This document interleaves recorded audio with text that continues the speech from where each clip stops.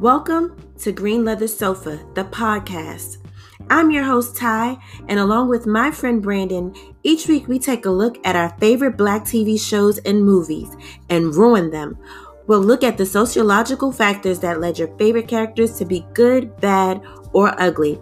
Now, let's hop into this episode.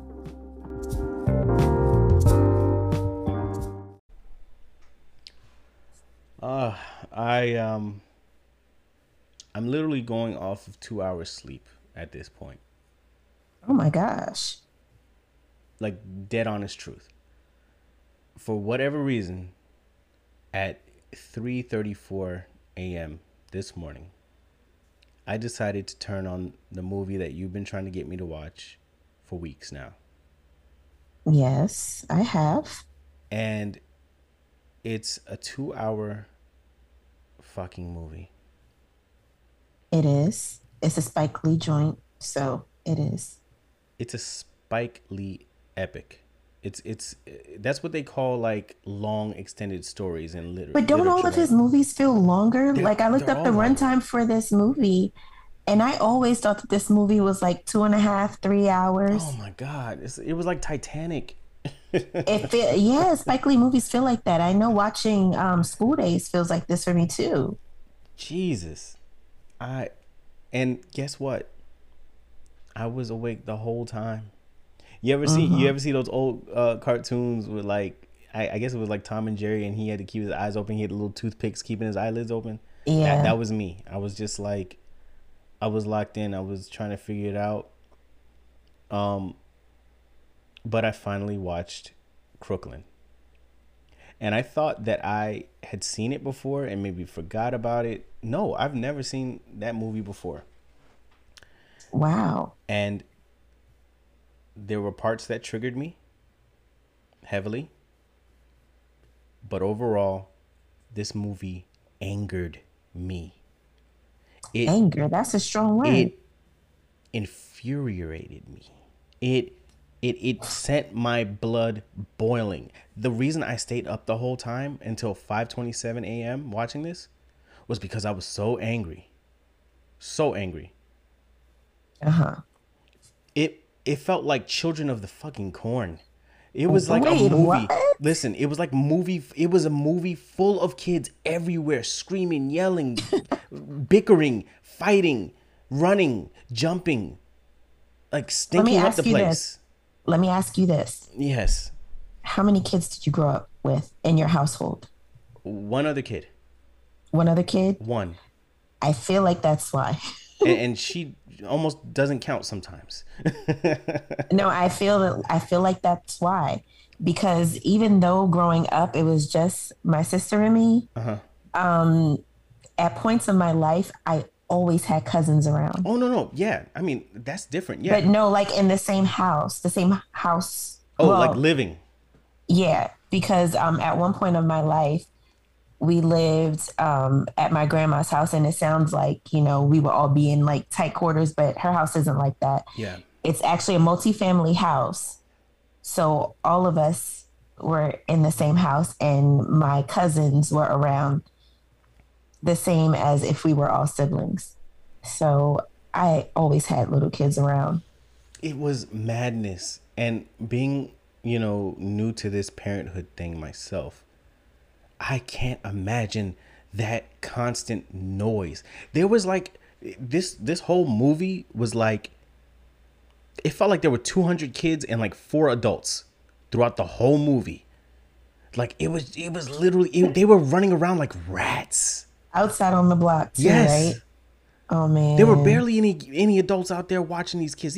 And that's why, I have a different take because this movie is very much, huh? No, I was just about to say that it literally reminds me of what you talked about when we were discussing another movie where, kids were just like left on their own up in New York, and like everyone like kind of like steps in and watches everybody's kids and stuff like that. They were able to discipline each other's kids. They were like, there's points in which if you see a kid messing up, you could spank him and send him home, Exactly what I was going to say. Right. And you know, even though this movie is supposed to take place in the 70s, it was filmed in the 90s. Right. I guarantee you these kids, because I believe a lot of them were actually from New York, listening to the Oh yeah, accents you and can hear things. that. Yeah.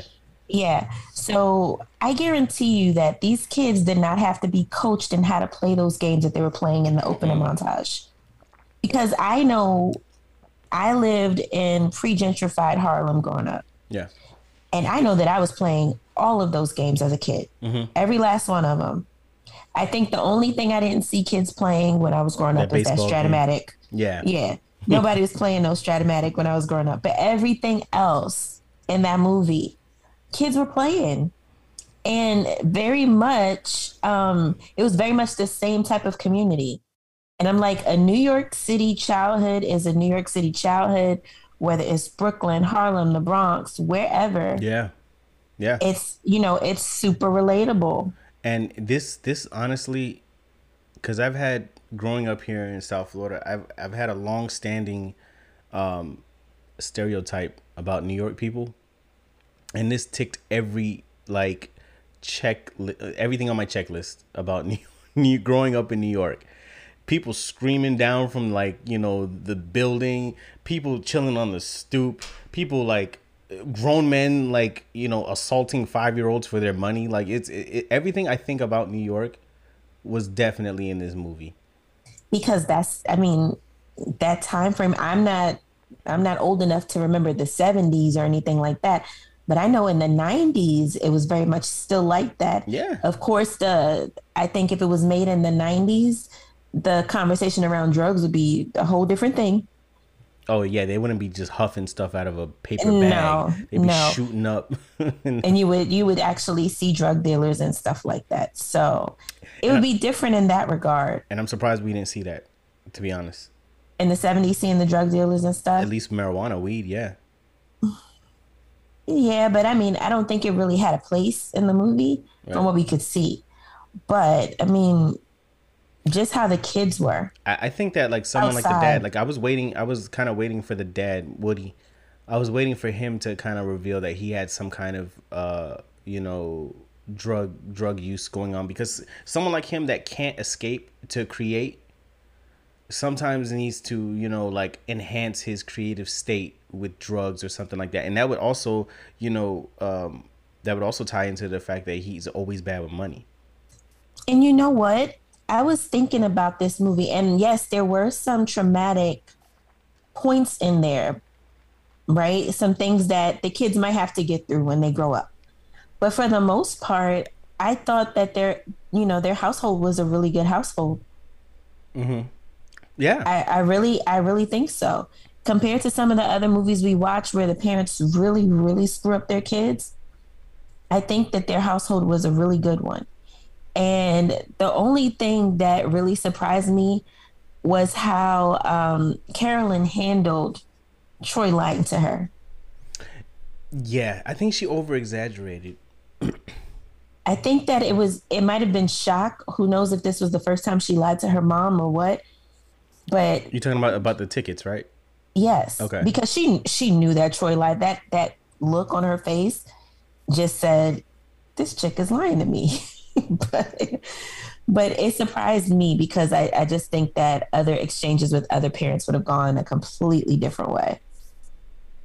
But oh man, when I tell you this movie is one of my favorite Spike Lee movies because it's so relatable. Oh, I was just about to say that about you. I felt like I was watching a little you running around this damn movie.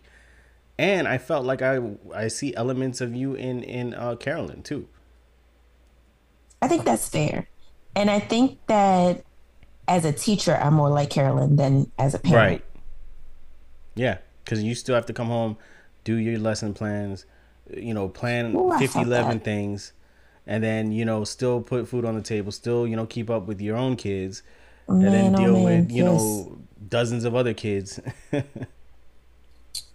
you telling? And I mean, just watching this movie as an adult, and I've seen it a few times as an adult now, but I guess a lot of this movie hits home for me without going into too much detail. Mm-hmm. A lot of it hits home for me So watching it now is just like, wow. Mm-hmm. Wow. And I'll say this. I did feel I had a very triggering moment myself in this movie Mm-hmm. that yeah, I almost spit my damn rum out, man. I was so angry. We'll get to what I'm talking about a little later. Oh, I forgot. We have to talk about the food. We do. The food played a very big part in this film, but it also brings us to closure of our soul food debate. Yes. Because, as you know, I have a problem with a lot of the food that we champion in our community, right? He's talking about black food, y'all. No, don't do that. Don't do that. Don't do that. Don't do that. I'm calling a spade a spade. But we're gonna bring that to a close. We'll get through the movie first because I don't want to sully the momentum that we have talking about the actual movie. And I know it could be a long-winded, response from me because I feel strongly about some of the stuff that y'all put in your bodies, and then y'all are putting that out into society in many forms of aggression and murder and all types of things. All that food makes you angry, so we'll get into that later. But for now, let's start with the beginning of Crooklyn and what you felt, how it started, because I loved how it started. I loved it gave it an extended, like, I think the first 10 minutes it was just nothing but kids playing and being kids. I just love Yes. that. And it's something that we don't get to see that often because these kids don't go outside and play the way that we used to coming up. Yeah. Right. But I have to say the opening montage of Crooklyn is way up there for me. Mm-hmm. Top, I don't even know if it's top 10. It might be top 5 movie openings. And I promise you, you play that song, People Make the World Go around some black people, and it's coming from a TV, I guarantee you they're going to think that Crooklyn is about to start. Like, people know that song means Crooklyn is coming on. Mm-hmm. It's just magical. It's nostalgic. And then even as an 80s baby, there's false nostalgia watching the opening. Like, I didn't grow up in the 70s, but there's so much that, just brings those feels back. And like I said, we were still playing those games in the 90s. Oh, yeah. You know what? And it's, what I felt watching that opening? And it may come across as like, it may come across wrong, but I promise it's not wrong in my head. But the way I felt watching Crooklyn start, like that environment, 1973 Bed-Stuy, Brooklyn, New York, that is across the world and, different parts of Africa where you have a tight-knit, community, little kids wearing those same clothes, playing those same games, unfortunately, but having those same vibes, playful, everyone just like all these kids just running around. Like, that's still alive today in 2021. Mm-hmm. I don't know what footage you have to look at. I don't know if you have to, you got to look at some what are the Nollywood? That's what they call like the Nigerian movies, or Yeah. like, if you have to watch some of those, but that's alive and well. And that the way that little black kids get together and they play in almost harmony, even the bullies, everything is harmonious. Right. And watching all of this, like, it just oozed of pre-adolescence. I don't know, like, to me it was just so it was so delightful to watch because we're so used to horrible things happening to kids in movies, and they almost can't do without tragedy, even though tragedy does happen in this movie. But I mean, the kids were still kids, is what I'm saying. Yeah, you compare it to another coming of age story like Fresh, and you think about what he witnessed in that Exactly. movie. Exactly. Exactly. And Troy and her brothers, they didn't really deal with anything like that. And like you said, tragedy did hit their family, but it just wasn't the same. Yeah. It was like their mom was sick. It wasn't like somebody did something to her to make her die. She was sick. Right. Do you I kind of wanted to ask, do you feel like the stress that she was under financially exacerbated her symptoms? I don't feel comfortable speaking on that because uh, I'm not a medical doctor. but but I think that all of those things that we saw and the things that she was arguing about, it was a bit of foreshadowing in a way, because she got the family to where it needed to be in order to move on after she passed away. But at the end of the movie, I was still thinking like, well, Woody doesn't have a real job, so what's he gonna do? That was the number one thing I was thinking about. Because I'm like, yo, now this dude has, what, 5 kids? 5 kids, no job. No job. And I think he's the landlord of that building.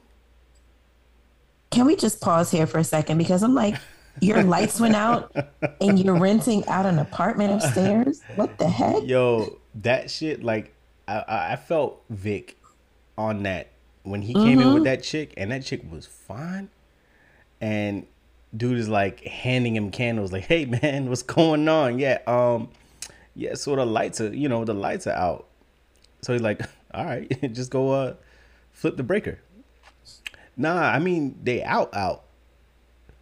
Okay, well, they'll, turn them on then. Shit, I don't need a candle, bro. I paid you. And my girl gave your wife food stamps on top of my payment. Like, I don't want to hear it. I got a woman over and I ain't got no lights? No. And you saw her Nope. energy change because Yes. she thought like he did the thing with the candles. It's like, oh my gosh, what is this? Oh, wait a minute. Yo, I was heated for him. Me too. Me too. You tell me utilities are included, and then I come home, and then you're saying that they're not going to be back on for days. But like even when Girl. even when she was like trying to wake all the kids up because she wanted them to do the dishes and they refused, I was like, yo, this is a big ass house. Like she went down like about 4 flights of stairs. Like what's going on? Like I was trying to figure out like what is the real configuration of their home. Because It was a little bit confusing because, like I said, my grandmother's house was multifamily or is multifamily, but it wasn't like that. It was like her house was on one side, and then there were stairs to the other apartments. So she had access. Like you could get to the second floor from being in the area where she lived in the basement too. But the other apartments don't have access to where she lived. Okay. Yeah, it's weird. My aunt's house it makes sense. She has a multifamily house too. And it's a lot easier to understand how how that's configured.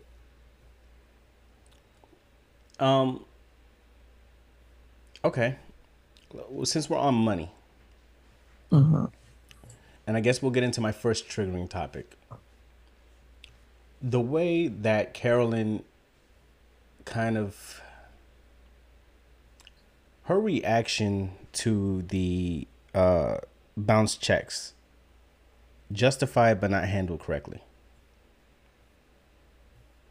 I think that he was performing a very stupid and a very redundant, I don't want to call it a mistake, but maybe like a misjudgment in terms of dealing with their finances all the time. He's constantly making the same error and writing bounced checks. And she was simply saying, okay, just don't do it. Or let me know before you write a check so I can make sure that the funds are there. And he has this this tendency to dismiss anything that is not positive as negative, especially when he's in his creative zone. He feels like, he's being attacked, and he was, but she didn't let it go. Even when he acknowledged it, even when he said, okay, I'll do better. Why did she have to have the last word? Well, without getting too much into detail of my personal life, because this is way too triggering to bring up on the podcast. Trust me, it is, because I feel you. But I've been in a situation like being in a relationship or being married to a creative is not made for everybody. It is not. Because there's this weird balance of trying to be supportive, but also you have to be the one to put your foot down and say, but we still need to live. So I want to support your art and everything that you're doing, but it's not really bringing in the money, but it's taking up a lot of your time. I need you to do more things that are bringing in money because, Brandon had a mishap. Oh, man. One of these days we're going to go on video so you can start seeing these little mishaps when they happen. But back to what I was saying. Shut up, man. I spilled my drink, man. God damn. Go ahead. So back to what I was saying, though. You're in these relationships and you try to be patient and you try to not say anything because you don't want to come off as unsupportive. And then sometimes something as seemingly small as a, so-called mistake can set you off because you're just like, how hard you're working and all of the things that you have to manage in order to keep your family's head above water. And then, you say something and it seems like the person you're talking to is being super nonchalant about something that's small but important. Mm-hmm. Listen, I think that she was still taking it pretty easy on him. You think honestly. She was taking it easy on him? I think so. And I think that the argument escalated, like as far as kicking him out, I think he brought that on himself. He should have just kept his mouth closed. Oh, okay. I want to make sure. Okay. We watched Spike Lee's Crooklyn, right? Yes. Listen, 1994. They got into a huge argument, and then they took that energy to their kids. No, he didn't. She did. Okay, she did. Right. But then she set a boundary. She said, "Don't touch me. Don't touch me." He kept trying to touch her. He was trying to separate her from his son. Doesn't matter. She asked him not to touch her. Oh, shit. Yeah. All right. This is okay. Let's expand this. Okay. Here. No, but I'm saying she's already upset with you and she asked you not to touch her. You didn't necessarily have to touch her to separate her from the son. Get the son to go away. Okay. Well, one thing's for sure. Because if this was the other way around, right? If he was the hothead and he ran up there and was screaming at Troy, right? She would get and in you're between. Saying screaming, but she said turn the TV off. She did multiple times, and that little buckhead that little nigga's ugly. I don't care what anyone says. Don't speak ill of the dead, Brandon. Oh, he's gone. Yes. Oh. And he died as a kid. No. Yeah, he did. He was sick. Oh shit. That beautiful little boy. He has such fire and passion. I mean, he played that role wonderfully. And you're terrible. You're terrible. You are terrible. Okay, all right. Listen, but no. That little boy. He was. I've never talked. I can't imagine ever talking to my parents the way he was talking the whole film. Yeah. And he got away with murder. Upside his head. He got away with murder. But what I'm saying is, I'm not about to let the other parent that I'm arguing with about money now take that energy, run upstairs, and start getting in my son's face. Right? But in that, okay, so in that situation though, Clinton was wrong as two left shoes. So Woody should have said, look, your mom is already not in the mood. He's super soft on his kids. And Chill out. She was forced to be the authoritarian. Yes. He gets to be the good guy. She always has to be the bad guy. Right. I fully understand. And that's frustrating by itself. Because but that was an opportunity for him to have her back, though. Right. No, it was an opportunity for her. I am not arguing that. This is all very valid. And you are absolutely right. But I'm not going to let you... She said something about knocking him through the wall and stuff. Like, we all say it. We all do. My parents said it to me. I don't even put my hands on my kids, but I tell them, like, I'll knock you into next week. And they know that I don't mean it. See, I got a little bit of time left, man. I can still pull that shit off, and they'll be like, oh my God, next week? What about school? Like, nah, forget that. But honestly, like, it was just such a heated moment, and everything happened so fast. She looked like she was charging at him, and I understand. He was just holding her. He wasn't pushing her. He wasn't doing this. He wasn't doing that. He was just holding her back. And then she's like, don't touch me. Don't touch me. You know how Alfre Woodard does it. But he knew why she didn't want him to touch her. That's what I'm saying. Because she was still mad about the money. It had nothing to do about, it had very little to do about Clinton, because Clinton had been, Clinton had been bitching her around the whole film. The whole film. In that moment, I think she was mad at everybody. Everybody always has their hand out. Anyone could get it. Yeah, basically. And the fact that she couldn't pull that shit off with Woody, she was going to take it out on the kids. So yes, as mad as she was about the money, she could have gone. Okay, Clinton was mouthing off way too much.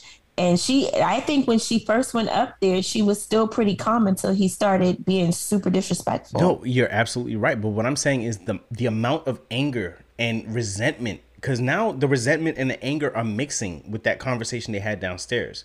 She was mad about the check, but she's even more mad about the fact that he's nonchalant about it.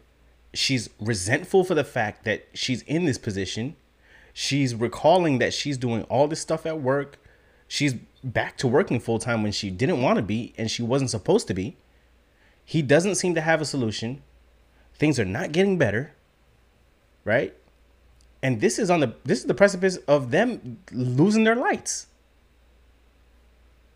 She doesn't even know that part yet. I can only imagine if they got a final notice in that same bundle of bills that said your lights are going to get shut off in 2 days.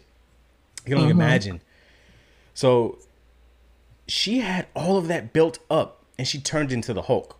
And she took her little beaded head ass upstairs and she was getting ready to throw down. And if it had to be Clinton and Butterball and Broken Arm.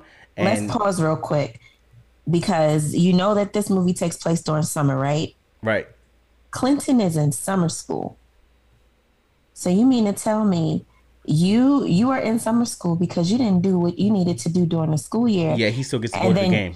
Huh? Yeah, he still gets to go to the game. Yeah, he still gets to go to the game. And you mean to tell me you're upstairs watching TV on a school night? I asked you to turn this TV off and you're mouthing off at me. I'm going to come upstairs and I'm going to knock you into next week too. Listen. You almost saw me do it before we turned on the mics. I said, be quiet. And I heard, well, we don't want to. I shot up out of this chair. I did. I feel it. When kids talk back to you, it's a different type of feeling you get in your body. Because it's like, you don't even know how you just fucked up. And, you know, I am like into gentle parenting and stuff like that. Oh, and yeah. Because, you know, my kids are Black kids and they understand colloquialisms and all of that. And they know that I'm not going to do physical harm to them when I use these sayings. But I still say them because I'm a Black mother. Right? Y'all real creative with y'all beatings, man. You said beatings? Well, like with whatever your threats, I mean. No, I mean, my boys are still little. Mm-hmm. But, you know, I say little things to them. And I know that my boys know. Like, if I thought for a second that they thought I was actually going to put my hands on them, I wouldn't say it. I wouldn't, because I don't want them to fear me like that. Like, I want them to have mutual respect, Yeah. but I don't want them to do it out of fear. I want them to do it out of, Respect always trumps fear. Yeah. yeah, like my mom cares about me enough, and I know that she wants me to be safe or, to be the best that I can be. So I'm going to listen to what she has to say rather than I don't want my mom to hit me. Well, but in the 70s, yeah. this was not the case. This was not the case at all. Your parents say they're going to knock you into next week, and they will sure as hell try. And like we said earlier, even the neighbor could say, I'm going to knock you into next week. And that shit was fair game. But what I'm saying is this. It just made me think about, where do you think Clinton's disrespect came from for his mom? Because he had it from the jump. Even when she was trying to get him to do dishes and stuff, he was mouthing off, talking back to her face. And then he was like, man, that's why, having a dad is more important than having a mom, or something like that. He said something like that. And I'm like, it came from Woody not having her back with the kids. That's where it came from. How important it is. Do you see how important it is? Trust me when I tell you I know. Like, when you're married, especially when you have kids, you have to be on the same team. And that's one thing. That's one thing, honestly, I had the privilege of growing up seeing. When I was a kid and hearing my dad always say, ask your mom, I always thought it was stupid. Now I understand, because it's like, you're not gonna pivot me against your mom. And you're not gonna get a no from her and a yes from me. That's not gonna happen. I'm fully like, you gotta collaborate. Because especially if you're not with the mom or on the same accord, these little rascals will manipulate every situation they can. I know what opening and man. Right. Oh, well, Dad said I didn't have to do this. Mom said that I could wear this. Dad said that I can go here. Oh no, I'm talking to your mama. You're not pulling none of this on me. No. Exactly. Anytime my boys say something, I check in with their dad and make sure. And I know my little one, he's 4. No, I overheard him one time talking to his older brother.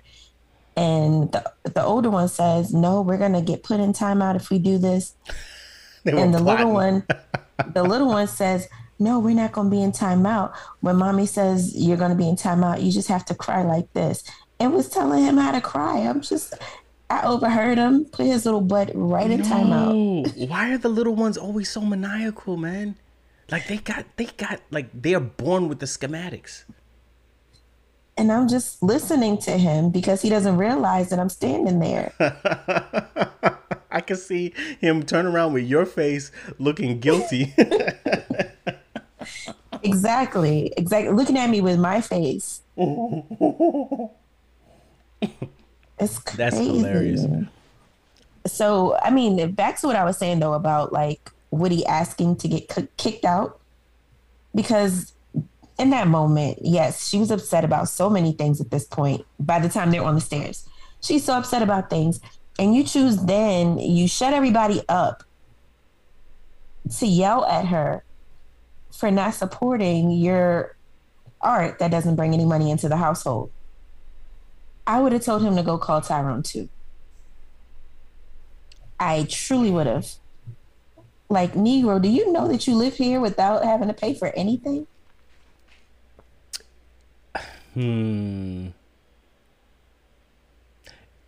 I'll tell you, this scene gave me like real Acrimony vibes, where he has a dream that, for all intents and purposes, this next concert could have been the one. You know, when you're in a creative space where anything you do, even this, what we're doing right now, at any given time, it could start the it could start the path that we're aiming for, that we're fighting for, where we just shoot off, right? Any one of these episodes can do it. you know? It's hard to turn that hope, belief, dream off when you trigger it with your creative drive and you keep putting out work. You keep, aiming for the next spot, aiming for the next show, aiming for the next concert. There could be a scout, there could be a A&R, there could be a record exec. There could be a Diddy, there could be a Quincy Jones out there. Let me ask you this. Okay. Have you quit your day job yet? Hell no. I haven't either. Neither did Cavi from Brown Sugar. Yeah. No, and that's where he's wrong. And that's exactly where Buddy was wrong in Acrimony. Like, there's a difference between, he was like a landlord too, or whatever. But I'm not, listen, I hate working. But until I can literally lose money going to work, I'm going to work. And that's because I have too much tied up into it from working for so long for me to just put it all into myself. Sometimes you have to have, I don't want to pivot too much, but this is a perfect illustration. Columbus, your boy, he set out to find different lands. And before he came to America, he was in the West Indies. Small island. I don't remember the name of it. And it may not even be true. But what he found was that when they got to, shore, they docked all the ships. It was about 3 or 4 of them. And they were just there to explore the island, take everything they could, take it back to the boats and head home. The soldiers were like, they were chilling. They thought it was like vacation time. This was the West Indies. It was beautiful weather, beautiful land, and they felt like they didn't have to do anything. What he did was he went ahead and he burned all the ships. And he said, this is your home now. You're going to have to do what you have to do now to make this home because you're not going back to Spain. And immediately those guys, they got together and they built. They just kept building. They just kept building, stealing, pillaging, whatever they had to do. But they had to get their minds right. So with Woody, honestly, he has a lot to fall back on with his wife. He's not as desperate. He's not the desperate starving artist. The starving artists of his time, they had nothing. They had no backup plan. They had probably, no lights. Living in hostels, eating ramen noodles. Right. They didn't have all that food on that plate that could feed 5 freaking kids. 3 of them, older boys that could really eat. Like, they didn't have that shit. So he was honestly, he was cushioned. And part of, she kind of created the monster that she hates, is what I'm saying. Because she provided enough cushion for him to, feed into his own dreams. Too much. Because he wasn't working as hard as her. I don't believe in, a wife working harder than the husband. And here's the thing that pissed me off too. Understanding that she's a teacher. Yeah. And she worked all school year doing all the stuff she said, like lesson plans, grading papers and stuff on her free time. She earned her summer vacation and she still had to teach summer school. She didn't have the option to not teach summer school. Yeah. Meanwhile, he's home. Yeah. He's home being the fun dad. Mm-hmm. How do you think about her her patience level with her own kids, given her occupation? I think that her patience was pretty high, but I also think that being a teacher makes your patience with people in general higher. Okay. I think, at least for me, it allows me to understand many different reasons why people respond the way they do. Mm-hmm. And it just causes me to be more compassionate in dealing with people. Okay, I can see that. Yeah. And I never noticed watching this movie before, but I'm like, she had some little teacher swag in her house. Like I noticed a little sign or something that said teachers have class. And I was like, now I want a teachers have class sign in my classroom. A little double entendre, huh? Mm-hmm. Um, can we talk about Troy? We sure can. Troy the boy. Troy the boy. That's so jacked up, man. Just because she Man. was skinny as a string bean, but And I mean, she got a boy's name, I guess. that too.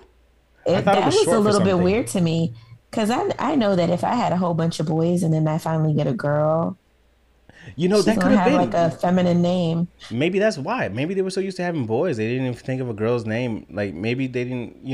I'm sure they didn't know the sex of the child until she was born. Yeah. So we know that the story for this movie was written by Joie, right? But she didn't always pronounce her name like that. When her mom gave her name or her parents gave her This is her Spike name. Lee's sister, by the way. Yes, Spike Lee's sister. It was pronounced Joey, and she changed the pronunciation when she became of age. Smart.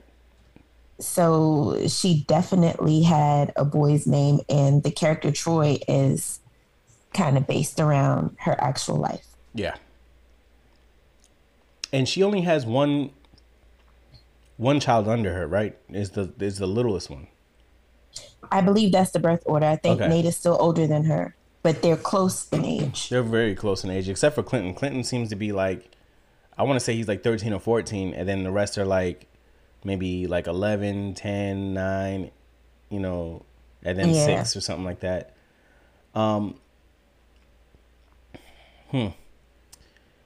Here's my thing. Because these kids, there was a dynamic array of like, you know how we do. We look at these kids and we try to see like, oh, did they do a good job casting?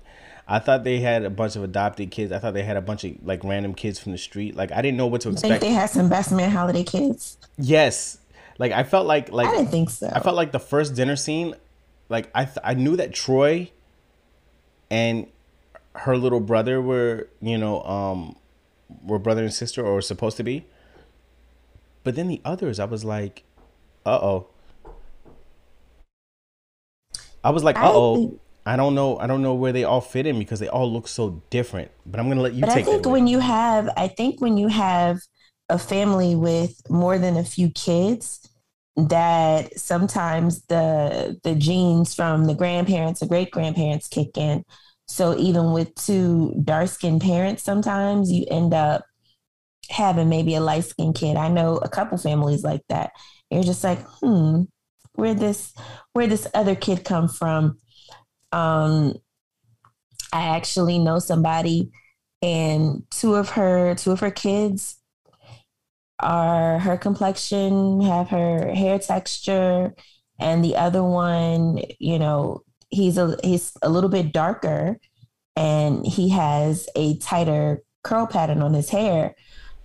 But they're all siblings, all with the same parents. So sometimes you just get some kids who look a little bit different, but they're still the parents' kids. Yeah. Um, and if you didn't know, fun fact, if you didn't know, the one who plays Nate is actually Chris from Sesame Street. And he's also the twin brother of Christy Knowings from All That. Um, no, we didn't know that. I I feel was like other people knew that. okay. We'll see. No. Here's the funny thing because you're talking about the boy with the cast. Yes. I was looking at him and I was like, he looks like a younger version of someone that like, you know who I thought he was? I thought he was the Black Ranger. He kind of looks like him. No, Chris was on Taina back in the day too. Now that I think about it. The Nickelodeon show. Yeah. And I feel like most people recognize his sister if you saw a picture, I Christy Knowings. I call her Boricua Moesha because it kind of had that vibe. Taina. What? Boricua Moesha. Oh, on Taina. Yeah. Oh, yeah. His sister was like the black girl that I think most of us think of when we think of All That. And yes, we had Oh, that Angelique chick. Yeah, too. yeah. Oh wait, no. Huh? I'm thinking about Angelique then. Yeah, we had Angelique who was on the first season, but most people our age would probably think of Christy when you say the black girl from All That. I gotta Yeah. rewatch it, man. It's been too long, yo. Yes, please do. But yeah, he was in there. Besides him and Troy, I who's played by Zelda Harris, I don't think I've seen any of the other kids anywhere else. Like I said, the guy who played Clinton actually passed away pretty young, but Rest I've in never peace. seen, I'm sorry? Rest in peace. I haven't seen the guy who plays Wendell or the guy who played Little Joe in anything else. Here's the thing. Approximately 5:45 a.m. I started looking up these people and where they are at now. And you And didn't know that that guy passed away? I didn't look for him. I was triggered by his character. I really did not like his character at all. I felt like he was just horrible. I did not like his character. I But didn't. I think that it was authentic, like authentic sibling banter. It was 100%. Like, honestly, I don't even think these kids were acting. I don't think they read a script. I think they were Right. just like, yo, just be kids. And they were like, all right, fine, we're going to fight. And that's what it This was. movie, the exchanges in this movie were so authentic, and not just in Troy's household, but when she went down south too, and she was with the bougie family. I'm like, that is Such, super authentic such too. authentic, uh, very authentic awkwardness, cringiness. Yo, the most cringy moment I've ever seen. Oh, with the dog. No, not Oh, just that. something else. Oh when man. when Troy was driving off with the uncle, and then Viola was running after her trying to say bye, and she had the ugliest run, like she was just like, and she kept waving, and Troy was just looking at her, waving, Like I'm gonna waving. miss you, but I miss home more. Yeah, no, honestly, that was the most, that honestly, it was after 5 a.m. and I was like, yo, this is the cringiest cringiest shit I've ever seen in my life. No. Okay, so we have to talk about this because I know people who thought that something was going on with their VCRs once the cinematography shifts when Troy gets down south. Okay. I know people who did not realize that that was intentional. They really thought something was up with their VCRs back in the day. But I think that Spike Lee wanted us to feel as uncomfortable as Troy felt in that moment, Okay. which is why the cinematography switches and it just doesn't feel right, so it makes you uncomfortable. The way they zoomed into like the pastors' faces when they're talking and stuff like that, or singing on Yeah, TV. yeah. And listen, all right, so even though I grew up in Harlem, right? Mm-hmm. My mom's paternal side of her family lived where I live now. So that's the DC, Prince George's County area. And that accent from the movie, the one that Aunt Song has, it made me think about all of my mom's auntie and uncles who lived down here at the time and how they spoke. Because I used to have those same thoughts that Troy had. Why does everyone speak so slow? Why does everybody have that little Maryland drawl? Ugh, ugh. And I Hey, really don't like the accent in Prince George's County. I don't hate it as much as I hate the Baltimore accent, but I really can't stand it. the Baltimore accent is the worst accent. Oh, it's the worst accent. The worst accent. It's bad. And you know, Brandon knows one of my friends from high school too, and we'll be quick to tell you we went to school in the county. We don't speak like that. Oh man, I can't. Like I'm pretty good at like even somewhat like mimicking different. I cannot even touch Baltimore. Baltimore is just You don't nasty. want to. It's You don't want nasty. to. And low key, my sister, because I don't know that she's going to listen to these, my sister low She key has should. a Baltimore accent. She has a Baltimore accent. Low key, Oh no. low key. Like it's very faint. It's very faint. Now you got to send her But this episode so that she knows that she it's needs to, there when she says certain words. like, And tu, now, do, mew. no, she doesn't say those. Okay. But you know, just other things pronouncing. But my sister's also been in Maryland since she was in second grade. Oh no. We got to save those kids, yo. Yeah. Yeah. And my brother, on the other hand, he straight up sounds like he was raised here, because for the most part he was. But no, that Prince George's County accent, I really can't do it either. But it's not as bad as Baltimore. And on song, I'm just like, oh my gosh, Queenie. Yo, you know the funny thing is, like, I was so triggered by her character, because, you know, someone by extension of, you know, one of the little ones is her to a T, and I hate it. This fake, you know, this fake overbearing Christian bullshit.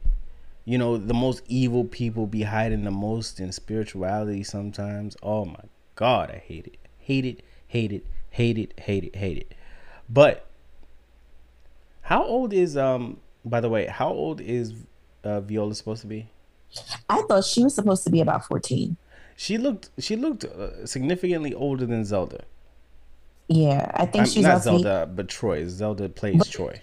But the other part is that Troy's supposed to be playing 9, almost 10. 9 going into 10.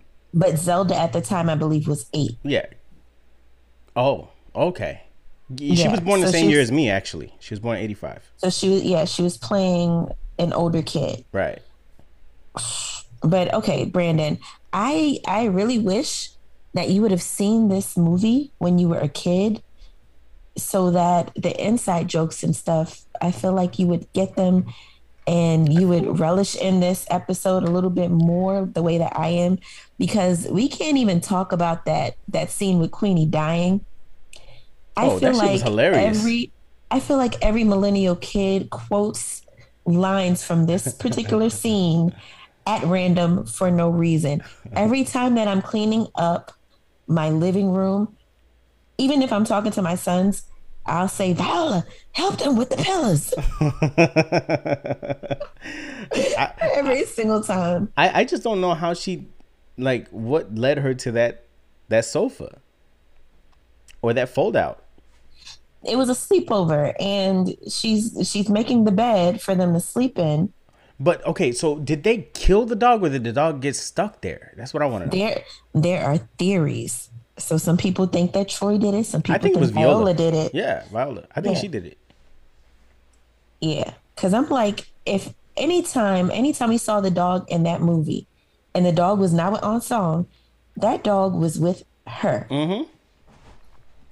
And for nobody to notice, I think Viola did it. Well, you know what? You know, she showed me in her very small, you know, screen presence, she detested living there because of Aunt Song. She didn't care too much for Uncle Clem. But she hated that woman. And it's because of that overbearing religious bullshit that she was trying to, like, she was overbearing.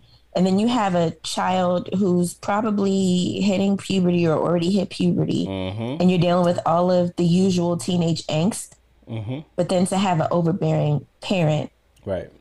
Who kind of gaslights you, who doesn't really let you make your own decisions about anything. It's a lot. Can we talk about what the hell she did to that girl's hair?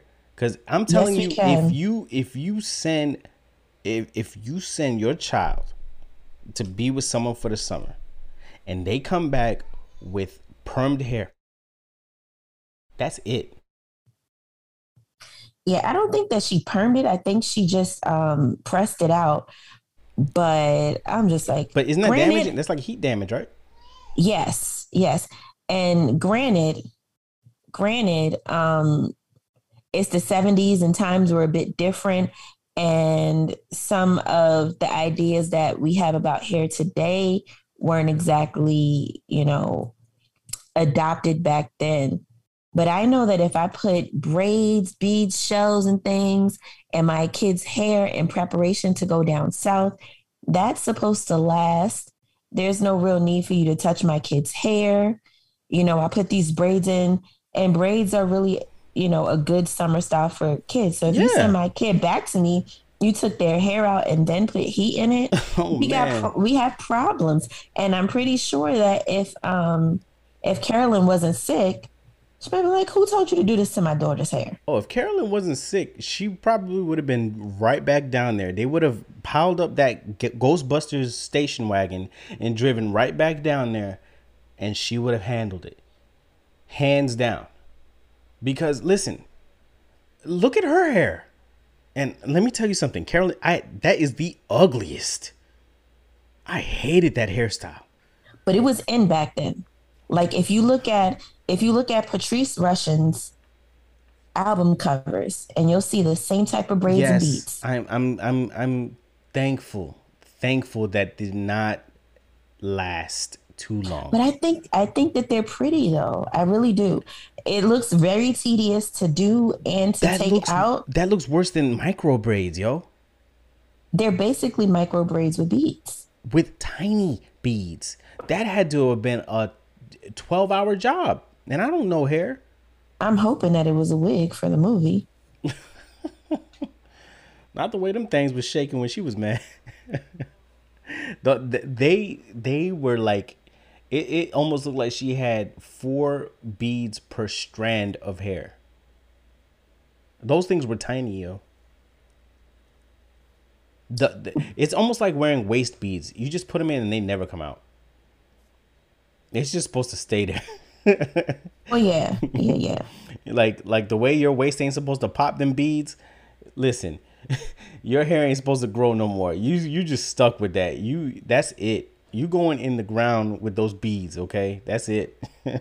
No, when I saw her laying in the hospital bed, I was like, she probably had to get some sort of test done. Oh no, definitely. Like maybe, I don't know, MRI something, and they make you take all that stuff out. They didn't even specify what kind of cancer she had, so it was probably I'm like, brain they probably cancer. made you take, and I was like, who came over to her house to help her take those out? Because that looks tedious. Yeah. Did they just cut them out of her hair? What did they do?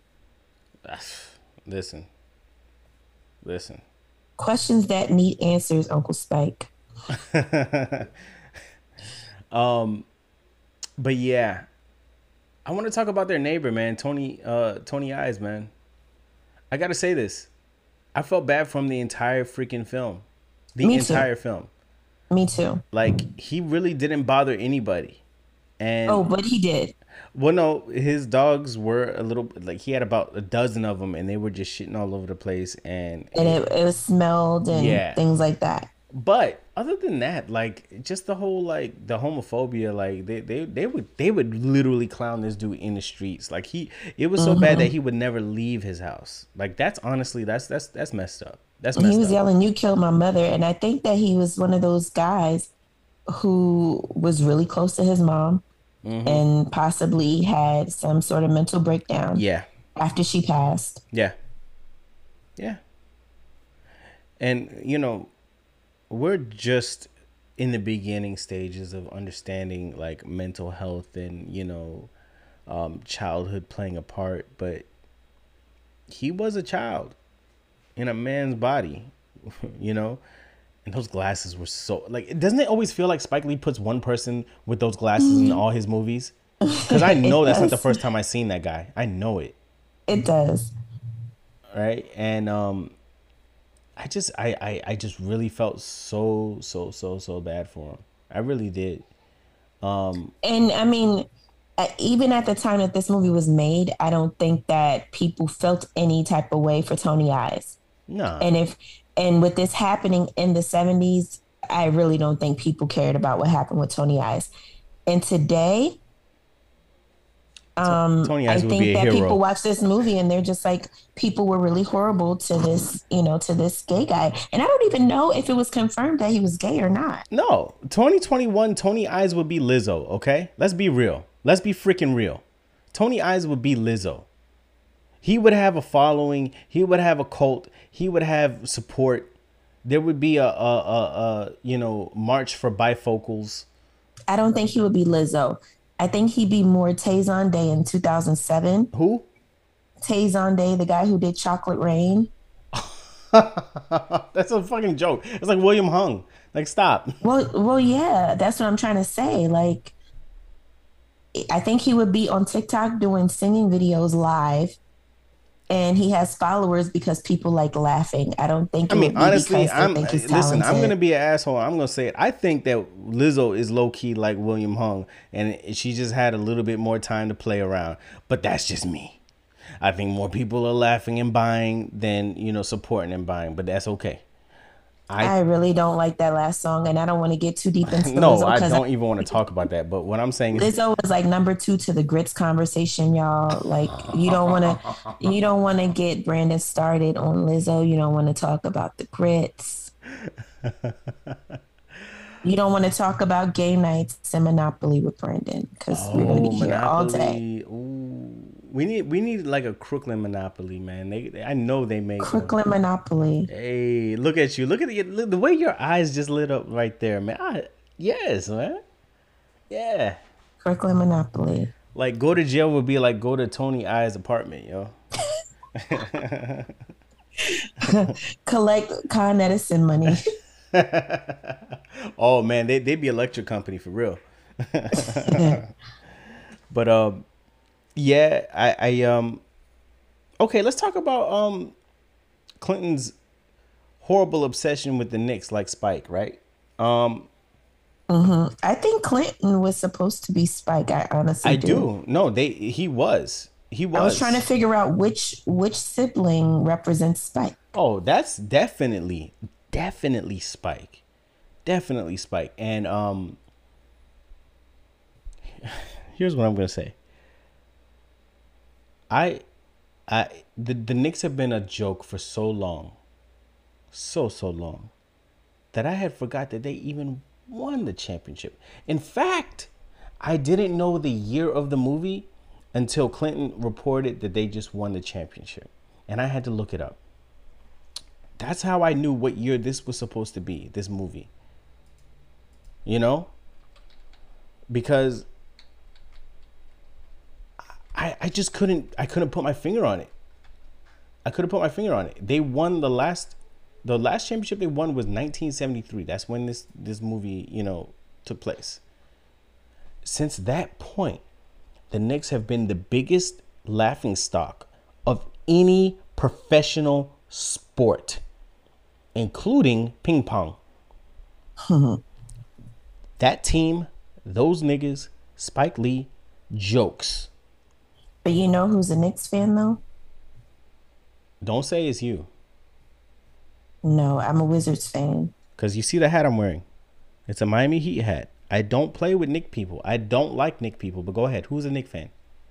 My dad. I haven't met him and I don't need to anymore.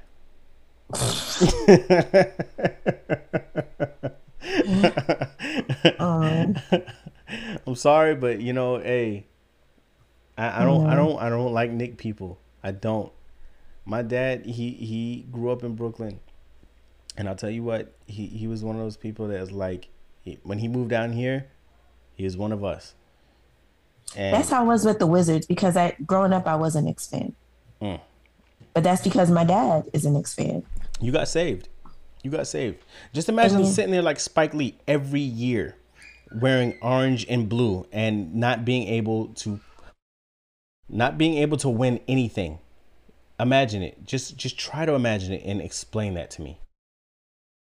I mean, like I said, I'm a Wizards fan. So, But I mean, I really think that there were some similarities in Clinton and Spike Lee. Because I saw Clinton and I was just like, maybe that's supposed to be Spike, and then the glasses are supposed to tip us off to that or something. But for a few moments, I thought that it could have been Nate who was supposed to be Spike Lee, but I was just like, no, it's probably Clinton. It's probably one of them. Honestly, Clinton just looks so weird. Rest in peace. That's Spike Lee, and I like the fact He looks like Clinton looks like a kid going through puberty. That's the best way I could put it. That's scary. I remember myself. That's an awkward stage. It really is. Listen, I feel like I'm in my awkward stage now. Like that was awkward. And you know who else it was awkward for? It was awkward for Troy. Imagine going through puberty as the only girl in a house full of boys. I knew she was gonna stuff. I knew it. I knew she was gonna stuff. Because she was on the tiny side compared to the girls that she hung around with. And I don't know if it was just her being younger or if She reminds me of my little one. She's so tiny, tiny for her age. And I just like, I think about it, like, especially since watching this movie now, I'm like, oh man, I gotta make sure, I gotta make sure that she knows, her time's coming, and as little as Troy was, she didn't take no mess from nobody. That's, but she learned that toughness being around all those boys. She had Yeah, to. because think about when she was on the stoop with the older girl. Yeah. She was ready to throw hands, even though she got her little butt beat up by Peanut. Peanut. There's always a Peanut, yo. Troy, she wasn't backing down from those older girls. And then what did they do after arguing and threatening each other? They still played jump rope together. Yeah. But, here's my thing about that. And this was one of the only things I really did not like about Carolyn's character. Why would she send her to the store by herself? She got 5 brothers. Why would you send her there by herself? She's the one who wasn't doing anything. It doesn't matter. You wait for Clinton, wait for Nate, wait for Wendell, wait for Joseph, whoever. Maybe when we were growing up, but this is the 70s. People weren't scared like that to send their kid to the store. It's not about being scared. You have 5 kids. You can do the buddy system. It's not about being scared. Now, the buddy system, yes, true. I agree with it. But I mean, in the 70s, and the store might not have been but around the corner. Like, you could send her by herself. But obviously she doesn't do it often because the store owner didn't even know her. Fair point. If you're doing that a lot, like my dad used to send me to get lotto tickets 3 times a week. And I would go there and I would take all those lotto tickets, and I was only 13. And I would be able to buy all the lotto tickets because, my dad had a good rapport with the store owner. And the store owner knew me because I was always buying Star Crunch, Zebra Cakes, Winter Fresh, Jungle Juice, Hot Sausage, Krispy Kremes. He knew me, right? Mm-hmm. It looked like she ain't never been to that store before. Yeah, I mean, but that's a grocery store. So maybe she's not the one making the transactions and things like that. Yeah, that could be. Yeah, I mean, grocery stores is a little bit different, but like that corner store, I know that guy in the corner store knew her. Mm. Yeah, the black one, the Jamaican guy. I think he was Jamaican or something. You're talking about the one where she when she got jumped and then he like came in. It's like the 2 Hispanic guys. No, I don't think the Hispanic guys knew her. I think that they did because it's the store right across the street from her house. Yeah, but I mean, I think they knew Minnie, the little Spanish girl with the pigtails, the ones that we'll get into this. I think they might have known her on a more personal level through her mom. Right. But I think that like they would recognize Troy too, because it seems like she's comfortable enough going in there like that. Yeah. We're gonna touch on that scene with Minnie in the store because. Well, let's start. I'm gonna let you introduce Minnie's character and what you felt about Minnie's introduction. It gives me more of an idea of whoever created the character's possible perception of little girls like this. Minnie is this Hispanic girl, long pigtails with the looser curl texture than everyone else. And we know how kids like Minnie are fetishized. And I felt like in that scene, the first scene with the girls on the stoop, we get a glimpse into that because the one girl is in her hair saying, oh, she's got pretty hair. And then I guess her older sister says she got Puerto Rican hair, meaning she has Puerto Rican hair. Like I said, looser curl, wavy, whatever.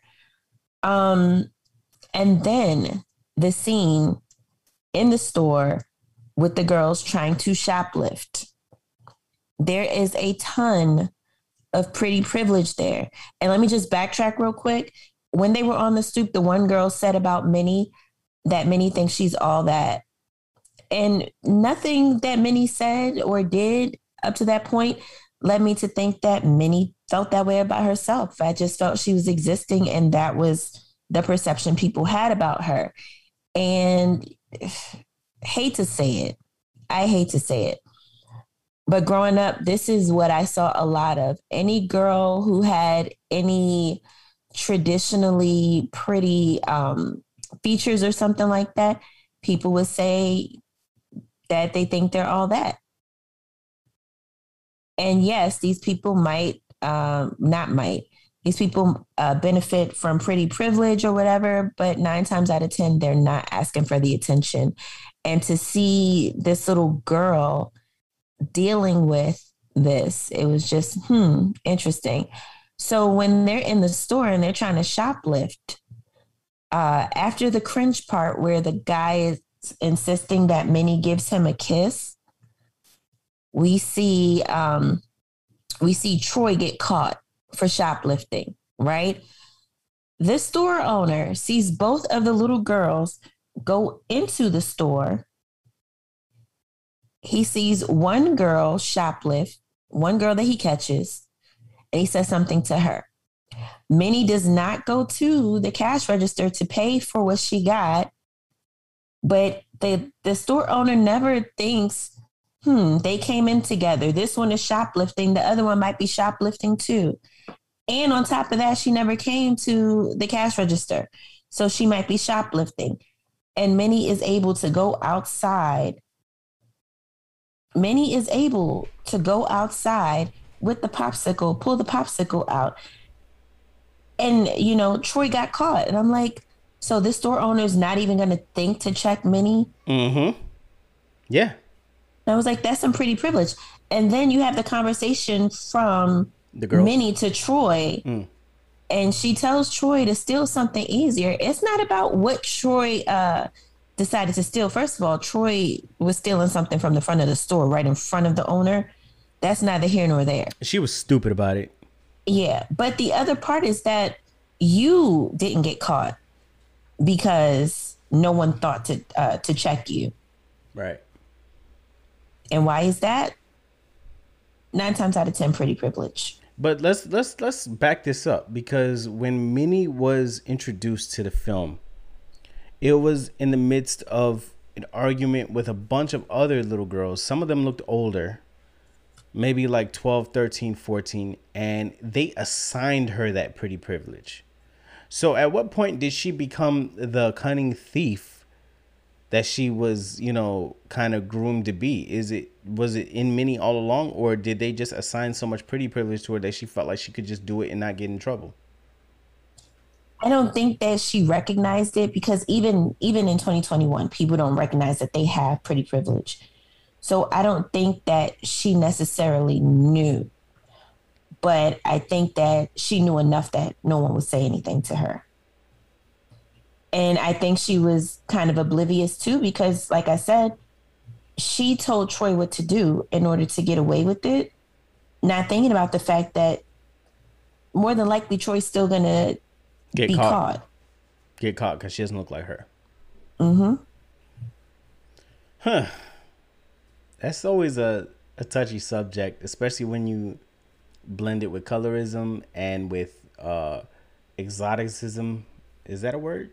We'll use it. I was just saying, the same thing in regard to kids who look like Minnie. Mm-hmm. People have fetishes about these kids, and I don't mean it in a way that like people are pedophiles and they're trying to touch kids who look like this, but people want to have kids that look like her. So they want to get with somebody maybe of another race so that they can have kids who look like her. It's weird, and to me, it's just I've heard it. disgusting. I've heard it when dudes have like different color eyes, and then women want to sleep with them just to have babies with those color eyes or certain hair textures. Yeah, it's disgusting to me. It's really creepy. It's like Mendeleev Peapod Pornhub type stuff. And even from the first time I saw this movie, before I knew about appreciating your natural hair and all of that, it was something about the scene with the girls on the stoop and she got Puerto Rican hair. Something about that I did not like for a very long, because I'm just I didn't like any of it. Because I was just like, well, what makes her hair better than everybody else's hair? Other than that one girl, her hair was standing on top of her head like Topsy, but Yeah, that shit was nasty. But what I'm saying, that was nasty. But I think like because let's even Troy's character, like she was exposed to these commercials where they were talking about the black African goddess, Afro yes. Sheen commercials, and seeing this in their glory, in their natural state, glistening, shimmering almost. That was real then. Even then, I thought it was more like something that happened and started happening in the 90s, but it was happening in the 70s too. And we have been we've been championing Black is Beautiful. We have. But a lot of people still want to assign this, especially, we're about 20 years, before you shouldn't get a job unless your hair is permed. We're still before that. Okay. Right now in the 70s, 73, you're in the thick of Black is Beautiful, afros, dark burnt skin. Like that is still the ideal. Someone like me would be ran off the block.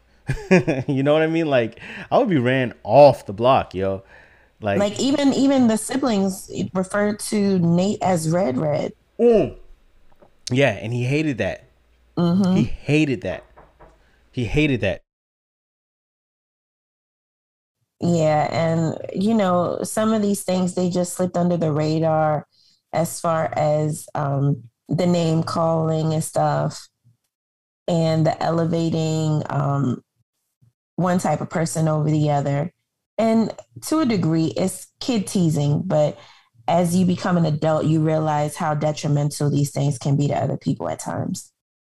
Yeah, I mean, you would think that being called Red, I don't know how popular that nickname for Malcolm X was, but I mean, that would be the first thing I think about. And, it wouldn't be the worst thing in the world in 1973 to be, nicknamed after him. But I mean, I don't know. But I mean, it's a nickname that came from some people have the nickname because of the hair color. Other people have the nickname because of the color of their skin. I don't know how he got there. I'm just going to say that. You don't know how who got there. Red. You know how people say red bone too, Brandon? It's the same thing. Yeah. All right. Hey, listen, I'm not here to argue that. We got something we're going to argue soon, but I'm not going to argue with you on that. I want to hit one other topic real quick. And that's seeing your parents' flaws and being aware of them. Yes, I feel like the kids, this particular summer, I think that Troy's eyes were opened. Oh, yeah. To the fact that her parents have flaws. I think Clinton already saw it, which is probably why he talked to his parents the way that he did. But I think this particular summer opened up maybe Troy and Nate's eyes to this, but we don't get to see too much into what's going on in Nate's mind. But for Troy, we can already see in many scenes that she's just watching and soaking up the world and, soaking up different experiences. You can see it in her face and how she's looking at people during different interactions.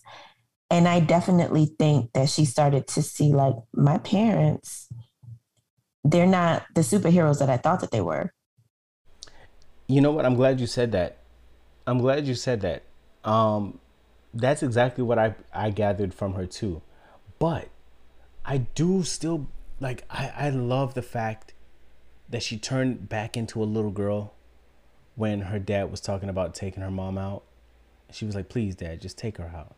Right. Like, give her the rose. Like, I'll make sure I give it to her. Like, I loved seeing their relationship, that father-daughter relationship, because it was unique.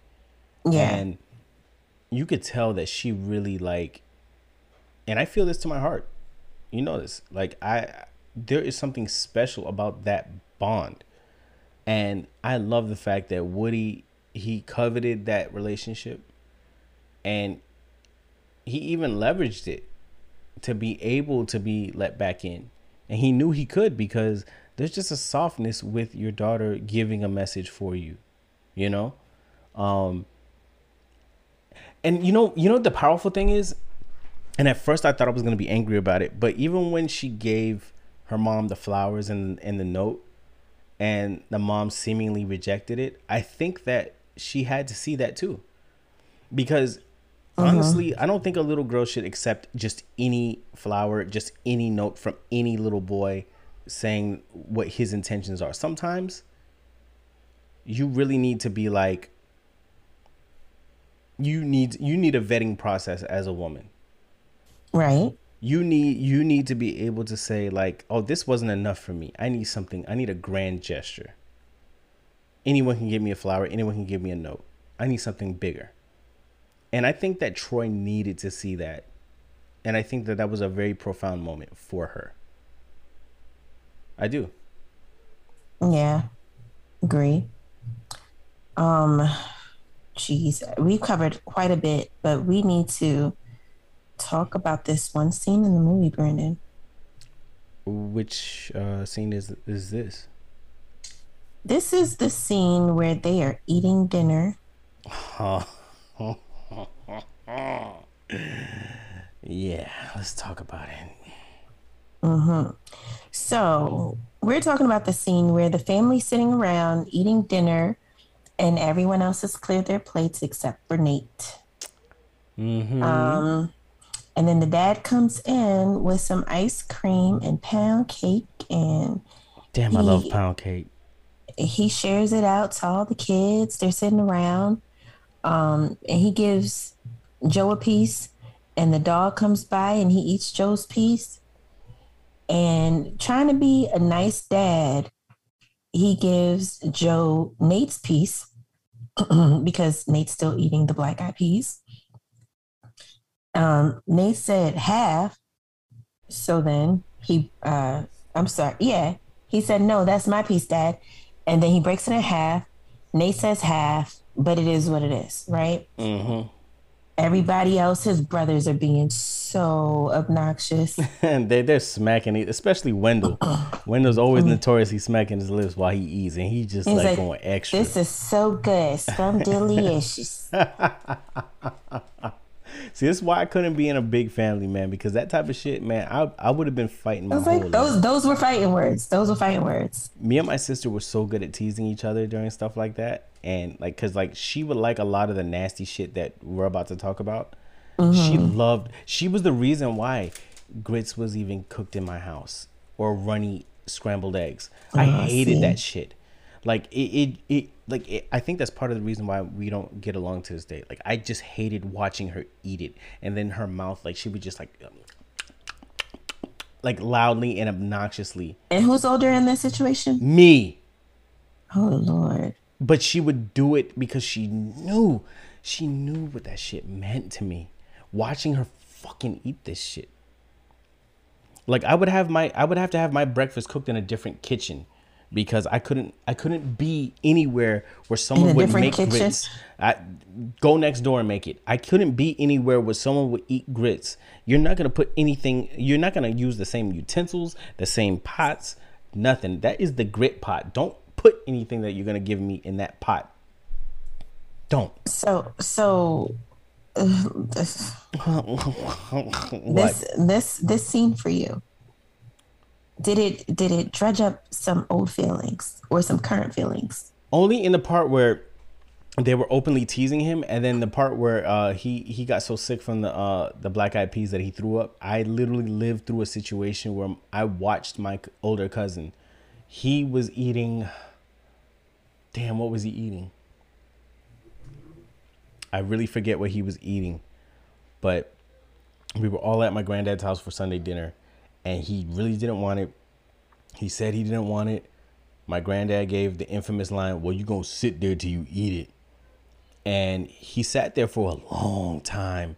I mean, we already went back in the room. We was playing Nintendo, and I came back out to check on him because he's my favorite cousin and whatever. And I was like, "Yo, hey, you still sitting there, man?" He's like, "I'm not eating this, man. I'm not eating it." He said, so my granddad was like, "Yo, you gonna eat this." So he tried to put one more forkful in his mouth. His hand was trembling, dog. He was like, and he put it in his mouth, and then he threw up on the plate. And my granddad stood over him and said, "You gonna eat that?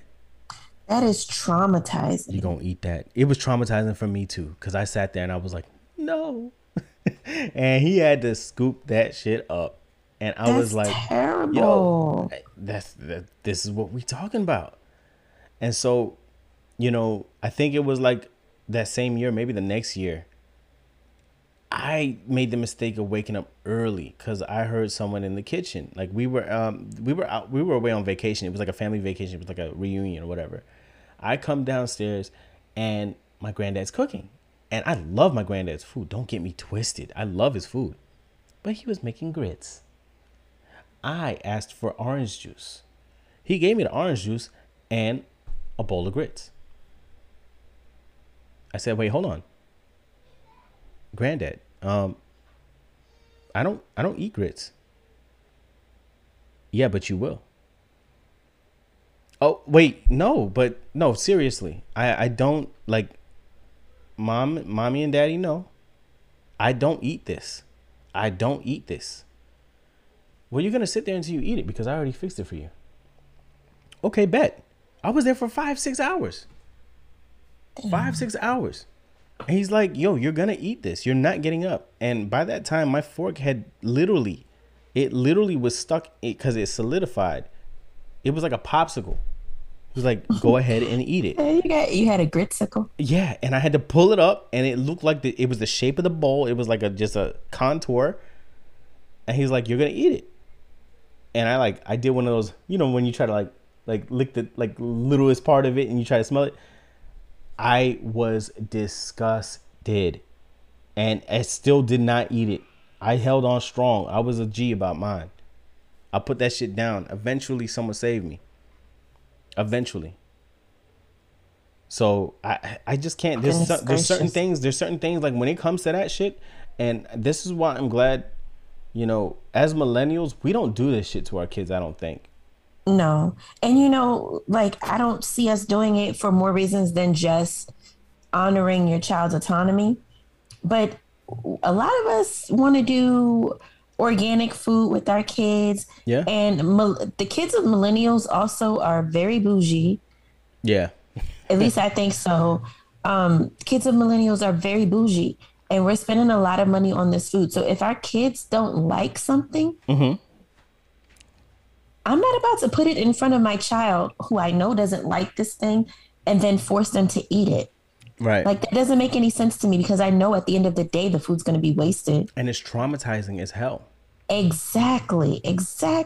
Because before that scene, we saw her serve him black eyed peas before and he didn't want them then. He didn't want the black eyed peas then. And then that serving that he had on his plate, it was a generous serving of black eyed peas. Yo, I would, as a grown man, that's the type of peas I should be eating right there.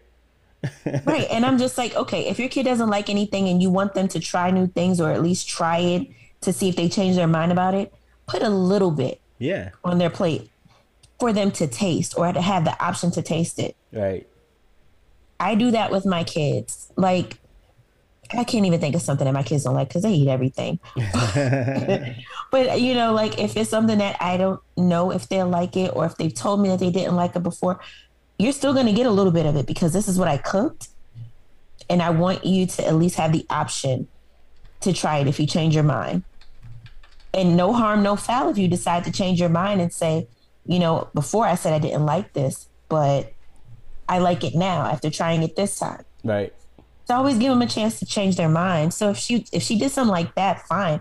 But that was a big ass serving of black eyed peas for a kid that doesn't like black eyed peas. That was a river of black eyed peas. My goodness. And mind you, I know the going joke on our page and in our group and in our group chat and everything is that I hate and detest all of soul food, right? I'm gonna let you sit there and get your little jokes off before I explain myself. I don't have too much to say. My only issue with you not liking grits and you not liking certain soul food is that you villainize the people who enjoy the delicacies. And I'm going to tell you guys, as extra witnesses, that I assigned Brandon to watch High on the Hog almost a month ago. Do you guys know that this Negro has still not watched High on the Hog? Because, I don't care if you don't like it, but we're not going to talk bad about Black food like this. And I feel that even though Brandon doesn't like grits, and he has every right to not like grits, especially after something traumatizing like what he just shared with us, you don't have to like grits, but at least appreciate the history of grits and how they play a role in our food history and things like that. That's all I'm saying, Brandon. You don't have to eat the grits, but appreciate what grits mean to Black Americans. Let's talk about what grits mean to the colonizers that gave it to y'all, because y'all we're gonna have this conversation. We're gonna have this conversation for real, okay? Grits is fucking. Grits are ground corn kernels. That's what it is. Wait, what? Ground corn kernels. So imagine, when you make popcorn and the little kernels. No. That's not what grits. No. That is what grits is. That's exactly what grits is. Stop it. I'm looking this up. This is bullshit. Hold on. What the fuck are grits? They're made from dent corn, which is a softer and starchier kernel than other corn variety. I had no idea that they were corn. Which is why I said you should take me up on my suggestion to watch High on the Hog. I'm not watching High on the Hog just yet. I'll watch it. But you know the funny thing about corn? Mm-hmm. When it shows up in your toilet bowl, does it show up whole as a corn? Oh gosh, this is so gross. Imagine what the fuck grits does. They say it sticks to your ribs. And it's made of this stuff. And you put sugar in it. I don't put sugar. Stop telling people that. Oh my gosh. So we have a mutual friend named Al. And Al you're going to put my dog Al out like that? I'm going to put Al out there because Al actually says that he eats his grits with sugar. Stop putting it on me. Do you think he wants the government to know that shit? They're going to raid his house. Maybe not. Al doesn't want anybody to know his government names. Yo, they're going to kick this nigga's door in. And they're going to throw a straight jacket on him, yo. But Al, I'm just going to give you his last initial, guys. No, what the fuck you do? He's the one who said that he puts sugar in his grits. I never said that because I would never eat sugar in my grits. My friend from college got me to try it one time, and I said it was nasty, and I never tried it again. There's this Haitian nurse at my job, and she is built like a goddamn bison. All right, in a good way, right? Well, no, not in a good way. Oh, and like, I shouldn't have asked. Little, she's been like, and but I'll tell you what, that woman, she don't get nothing else. She gets herself some grits every morning, and she puts pepper flakes in it and butter. And every day I come into work and I see her eating that shit, and I just look at her with disgust. Because there is nothing worse than eating. The only thing worse than eating grits is eating decorated grits. You tripping. No. You tripping. You. No. I think grits caused COVID. Yes. What do you mean? Yeah, that. Oh man, I'm too sober for this conversation, Brandon. You are too sober for it because I did the research. I didn't know it was made out of corn kernels, but I do know that there is a supporting factor that, you eat that shit, you may have No, had. I eat that and I'm full. I am good for the Do rest of you the know why? morning. Why would you be full off I of get grits it. though? Is what I'm saying. That's how nasty it is. It expands in your belly and it stays there. You probably don't even have to eat lunch most times. You probably just straight until dinner. No, that's not true. That's not true. I'm a eat. So Yo, man. I have some grits for breakfast. I will have a regular lunch and a regular dinner. But ooh, when I'm down in Florida, and I could totally do this in Maryland, but I like going to the one in Florida for some reason. I like going to First Watch and getting some cheese grits from First Watch. And I like First Watch. Don't, man. I would tell them that I'm allergic to grits just so they can't fix that shit for you. And you're like, I don't care if he has an allergic reaction. I'm totally kidding, guys. In real life, I But care no, about in real people's food life, allergies. I'm gonna let everybody know. In real life, if you ever go to hibachi with me, I am that guy that says I am allergic to mushrooms, so no one at this table can have mushrooms. That's me.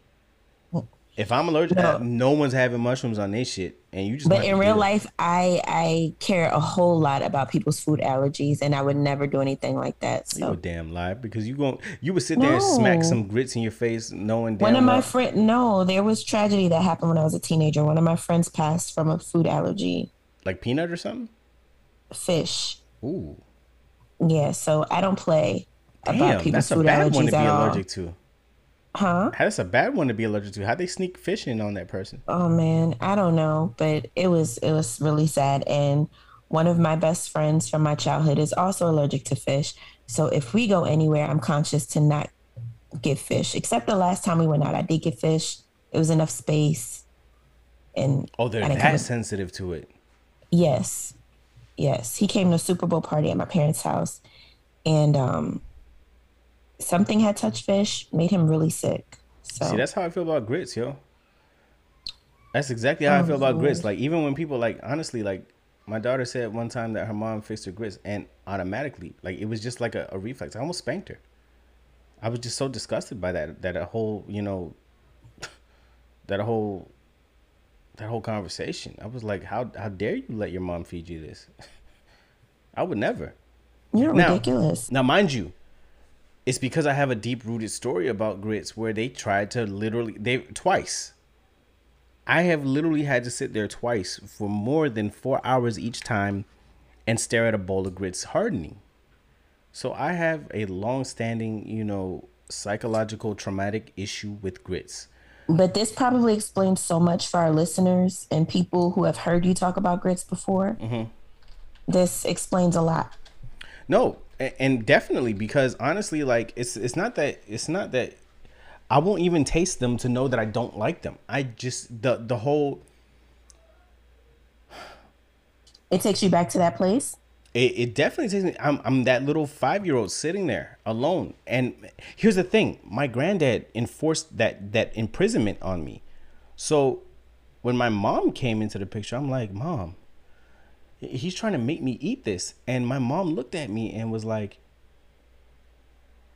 you just gonna have to eat that then. And And that's this when is I your mom's realized, dad? yeah, that's when I realized my mom has a dad. I'm like, no, like you're supposed to be on my side. What's going on? She's like, you're gonna have to eat this. Like we've all been there. Like he's done this to all of us. Look at us. We're all damaged. And I had to stand there and I had to be the sole, person. I get made fun of every Thanksgiving for all the shit I won't eat. I get made fun of every Sunday dinner, every So breakfast. I have a question. Is this also why you don't like mac and cheese? Oh, you're gonna go there. I'm asking. I'm not even trying to be funny. The reason I don't like mac and cheese is that, okay, one thing about grits, at least grits, there's not way too much variation, right? Macaroni and cheese is literally, you're at the mercy of whoever understands what macaroni and cheese is. You could literally put it in like one of those cake bags and squirt it on your plate like icing, like they do at Boston Market. It could be mad runny and cheese juice all over it. It could be mad dry, bouncy, and ugly with breadcrumbs on it. It could be burnt to shit on the top and then gooey under. There's just too many, and I don't care for cheese that much. It's just too much freaking cheese. Like, I remember one time I slept over a friend's house, and his mom was so fine. His mom was like, hey, yo, we got macaroni and cheese. And he was so excited. So excited. And I was just like, damn, your mom was fine 5 minutes ago, man. I don't know about this. And she gave me a big ass bowl of this macaroni and cheese, and it was runny as fuck. And I was she probably thought like she was saying something, and she thought she was like, sliding me the drawers or something. I don't know. But I was like, yo, do you by any chance have like I don't know, a trash bag? Nah, I was gonna attempt to eat this. So I asked her for spaghetti sauce. On some mac and cheese? I had to do something. You sound like my relatives who put ketchup on the top of theirs, which I thought was weird. They do too. What? Let me tell you. I got some relatives. Where do they live? Where do they live? They say they're from New York. I don't know. I don't know for sure. No, you're really, honestly, everything I think about New York is just coming out of this episode. I mean, I love these relatives. That's why I don't want to put them out there like that. But I imagine if my sister happens to listen to this, she knows exactly which relatives I'm talking about. Man. And she's going to send me a text and it's like, you're terrible. Oh, man. Because no. These are relatives. I don't even want to say what they are to me because I don't want to give it away like that. Oh, it's a way. These are relatives that are pretty close. And we love them. We love them. You gotta love you gotta love some people more than others. But respectfully, don't bring nothing to a potluck at my parents' house. That's the only place I'll do a potluck, by the way. I don't do potlucks. People are nasty at potlucks, yo. People are nasty as fuck at potlucks. And you want to talk about variety of mac and cheese? Let's be at a potluck. Let's be at a potluck. And you see that. This white lady. We had a potluck for, I want to say Mother's Day at work. And she said she wrote down she was bringing the mac and cheese. And people were so excited. They were like, oh yeah, I can't wait for her mac and cheese. We show up because call me cheap, I bring the Hawaiian bread and I'm out. I try to like keep it simple, stupid, right? Me too. She literally unveiled this macaroni and cheese. I wasn't gonna touch it anyways because she got dogs and stuff. She unveiled, like, she took the aluminum foil off, and it was macaroni, cheese, zucchini, breadcrumb, and the sour cream. I don't know if she used sour cream or if it was cottage cheese. No, she used cottage cheese, I believe. And they were like clusters of it. Yeah. Like my ex used to put ricotta in his mac and cheese, and I actually like the way that tastes, but listen, some cottage cheese, Listen, I took a picture of it with my phone, and literally my phone started slowing down.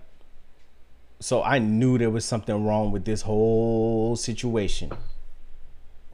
This whole thing. There's just too many variations to mac and cheese to ever trust anybody. The only mac and cheese that I like is during Thanksgiving. We literally assign someone from my family to make the mac and cheese, and they do it in a way where I can get at least 2 spoonfuls and be all right. Yeah. Just because I want to look like I have a full plate like everybody else.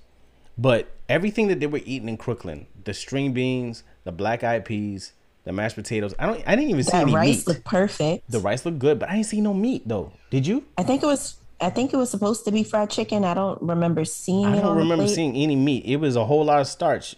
It was a whole lot of starch, yo. I just think about, okay, so I know that you didn't eat a whole lot of stuff growing up, but was there one particular meal besides grits? If your parents made it, you would have been sitting at the table. For a long time it was meatloaf. Really? I wasn't into the meatloaf because, and I shout out to my dad. He was a great cook. He wouldn't do the stupid ketchup on the top bullshit. He did gravy? He did gravy. And he had to explain it to me many, many times. It's just like the hamburgers I make, Brandon. It's just like a loaf of it, you know? And I'm like, nah, man, nah, this is wrong. This is wrong. But eventually I liked it. Scrambled eggs, I didn't get into until I was an adult, until like I was in my mid-20s. And I love scrambled eggs now. But before that point, you would not get me to eat that. You wouldn't get me to eat mashed potatoes. You wouldn't get me to eat mashed potatoes. I feel like that's a kid's safe food. No, but I was really big on like texture. Like you have to understand, like I had like all my teeth before I was 1, so I was eating like crazy shit. Like I was eating real stuff before I was 1, and I just wasn't really into mushy food. Especially when grits started really like popping up, I was like, yo, this is some bullshit. I even heard that they used to feed me corned beef and hash, and as an adult, I would never touch that shit. It looks like dog food. And I see that same woman that eats the grits at work, she gets a scoop of corned beef hash. That tastes really good with grits. Really good with grits. Yeah, okay. Yeah. Listen, I don't expect her to live long, so it doesn't even matter. But I'm so sorry that they bullied you with bully beef. That's terrible. No, I never fucked with bully beef. I just started hearing about that from these Jamaicans, yo. That shit looks like trash. It's the same thing, Brandon. It's the same thing? Yeah. Oh, okay, then it's trash. It's trash. You feed that shit to cats. Nah, I like, give me some bully beef and some grits. Why? You see, here's the thing. Bully beef. Like, that sounds so appetizing. You'll never see that in a 5-star restaurant. Why would I eat it then? It's like asking for bologna. In a 5-star restaurant, it's probably called corned beef. No, and you're not it doesn't come out of a can. Where does it come from? It's like a cut of meat. I make my pot roast. Well, when I ate beef, I would make my pot roast with corned beef. And it was delicious. Shepherd's Just like pie. my mac and cheese is delicious. And my grits. Right. You just, like, it's not possible for grits to ever taste good. It's not possible for grits to be for anything more than slaves. It's not. Anyway, I'm not even gonna address comments like that until you watch High on the Hog. I'm gonna watch High. Okay, listen, I will watch High on the Hog, and I can almost promise you it will not change shit about the way I feel about grits or the people that eat them. Because I look down on people that eat them. Yes, I do. I think it will. I absolutely think it will. But for me, growing up, the one dish that had me sitting at the table, my mom would do liver and onions. Oh, hell no. With rice and peas. And I don't mean Jamaican rice and peas. I mean white rice. Rice and peas. Rice and peas. No, but my mom does make some good rice and peas, but this is not what I'm talking about with the liver and onions. She made white rice and sweet peas and then put the little onion gravy on top of my rice. And I love my mom's onion gravy, but liver to me just tastes disgusting. And I don't even want to describe to our listeners what it tastes like to me. Go ahead. No, what body disgusting. Part? What body part? Tell me. It's not even necessarily a body part. It's like the taste of the liver. It tastes like what something else smells like. And like I said, I'm not chitlins? going to. No, not I've never been in a room where chitlins were being made. Oh, thank God. Thank God. Oh, you've never had chitlins. Neither side of my family ate pork growing up. Okay, let me ask you why not. Wait, hold on. Let's explore this. Why has no sides of your family eaten pork? One side is Seventh-day Adventist and the other side is Muslim. So what does it mean? Seventh-day Adventists don't eat pork and neither do Muslims. But I'm asking why. Why not? Yeah. Oh, because pigs are unclean. So are grits. But go ahead. Okay. You understand? Grits come from the ground. Grits come from the ground, not an animal. So do mushrooms, and they come from shit. Oh man. I mean, I'm there with you on mushrooms. I don't eat it. Ever since somebody told me that mushrooms are fungus, Neither can I. I cannot bring myself to eat them anymore. Neither could I. Neither could I.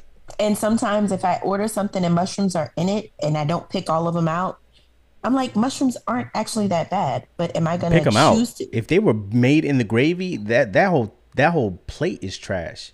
Okay, so one of the last times I was down there, we had gone to Louis Bassi and Las Olas, and why you roll your eyes at me? Cause like every fucking episode, you gotta. When I was down there at this 5-star restaurant in your town, it's eating not bullshit. Ugh.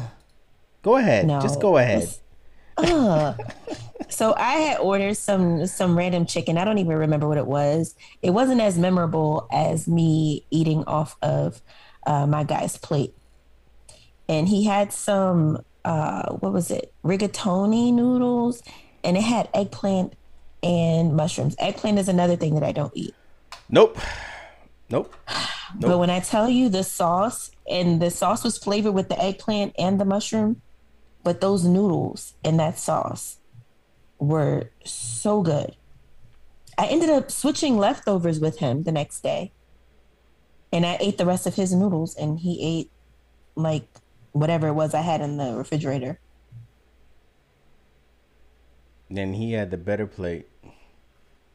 No. Actually, I don't think that my leftovers that were in the fridge were from that place. I think it was from somewhere earlier in the day. But anyway, I finished his leftovers because they were good. Listen, man, more power to you, man. All I know is I'm trying to break the shackles. I got people that I love a lot. And I'm tired of losing people to shit like, soul food and grits and shit like that. Like, you don't need to die for the food that you eat. You don't. And I love Black American cuisine. And I feel like it not only ties us to each other, those of us who are here now, but it also ties us to our ancestors. So I'm going to keep cooking things like grits because they're delicious. And my grits are good. I make Gouda grits. Delicious. I don't even want to know what the fuck those are, yo. Well, you also said that you don't like cheese like that. So I imagine you wouldn't know what Gouda grits are. Huh? These are cheese grits? Yeah, Gouda grits. That don't even sound, that does not sound appetizing at all. I'm just going to let you know. Gouda cheese is amazing. It's amazing, especially when it's smoked Gouda. But I'm also a person who really, really enjoys cheese. And I'm with someone who also really, really appreciates cheese. Like he has a cheese drawer in his fridge. And when I go there, every cheese that I can think of is in this drawer. Cheddar, Colby Jack, Pepper Jack, Asiago, mozzarella, feta, Gruyere, Gouda, smoked Gouda. Deliciousness. And it's just there waiting for me. You know who else likes cheese like that? Steve Urkel and Myra Monkhouse. I was going to say rats. Rats. New York rats. Filthy Crooklyn rats. Filthy Crooklyn rats, okay? With bald spots in their fur. Long whiskers, dark teeth, That's what I picture. I haven't told you today that you get on my nerves, so I'll just go ahead and tell you right now that you get on my nerves. I mean, I'll take it, man. Like, honestly, like, it's just wild watching people, like, really, like, gourmet the bullshit. Like, gourmet the bullshit? Yeah. Like my Gouda grits, huh? Gouda grits. It's like, the funny thing is, like, you'll look down on chitlins and liver and onions, and then you'll sit there and eat grits. But, hey. Because nothing's wrong with grits. Nothing is wrong with grits. It's not that things are wrong with grits. It's the people that prepare them and eat them. There's something wrong with them, though. Like, if you type in mugshots from people that eat grits, you'll see some of the most gruesome shit you've ever seen. And I Googled it. It was like 6 o'clock in the morning after the movie. I had to look this up. you'll see like straight meth heads and shit like that. Like, and I don't want that shit for you. I don't want you to go down that route. I like your teeth. You have nice teeth. I don't want you to like fucking lose them shits in your 30s. But you know what I think about when I'm cooking my grits? Whenever I make grits, it takes me back to living in my parents' house and our Sunday morning breakfast. You're no longer living in the struggle, man. You're an adult. I wasn't living in the struggle at my parents' house. Then they shouldn't have been making you. What are you saying? You should have had scrambled eggs, pancakes, bacon, sausage, biscuit. We had all of that. My dad's pancakes are amazing, and my mom's grits went really well with them. And that's how I learned how to make my grits. And every time I make grits, it takes me back to that. Being 16 and having brunch at the table and my dad's friend accidentally crashing our brunch every week. Okay. Yep. It's things like this. It's memories like this. And I feel like food can take us there. And listen, I don't even think Chris Knowings, who was only playing mate, wants to ever look at Black Eyed Peas again. Because who knows how many times he had to like do that. Yes. And actually, like years ago, I tweeted something like that and he responded and he was like, nope. I said, I bet he doesn't eat Black Eyed Peas. Oh, that's crazy. And he said, nope. That's crazy. And that's exactly how it is. So hopefully we can put the grits conversation to rest, especially with people understanding why you don't eat grits. Like, that's totally understandable. But somehow I feel like it's not going to be put to rest. I think it's going to pop back up in another episode. Hopefully I'm gonna try not. I honestly don't like thinking about them, talking about them. So hopefully this is dead. But you know, I just really and you know, the listeners might have something to say. So what we started doing now, guys, when you are on Spotify or wherever you get your podcasts, you will see a link to leave us a voice message based off of our previous episodes. And I believe it starts with the Waiting to Exhale episode that went up right before this. So if you look at the episode description, you should see the link. And if you don't see the link, it's anchor.fm/GLSpod/message. Yeah. And, you know, listen, if you want to debate me on this shit, if you want to leave me a voice message about how much you love grits and how much you're an upstanding citizen, I won't believe you. But, you know, you could do that. It's cool. I won't hold it against you. I won't revoke your membership to this podcast. You can still enjoy, you know, many episodes where I don't have to bash you or people like you or people that eat that shit. But, you know, everyone has an opinion. So share yours and it might end up in a future episode of Green Leather Sofa. But keep it on the movie, man. Don't talk about no fucking grits to me. All right, y'all. Until next time. Till next time.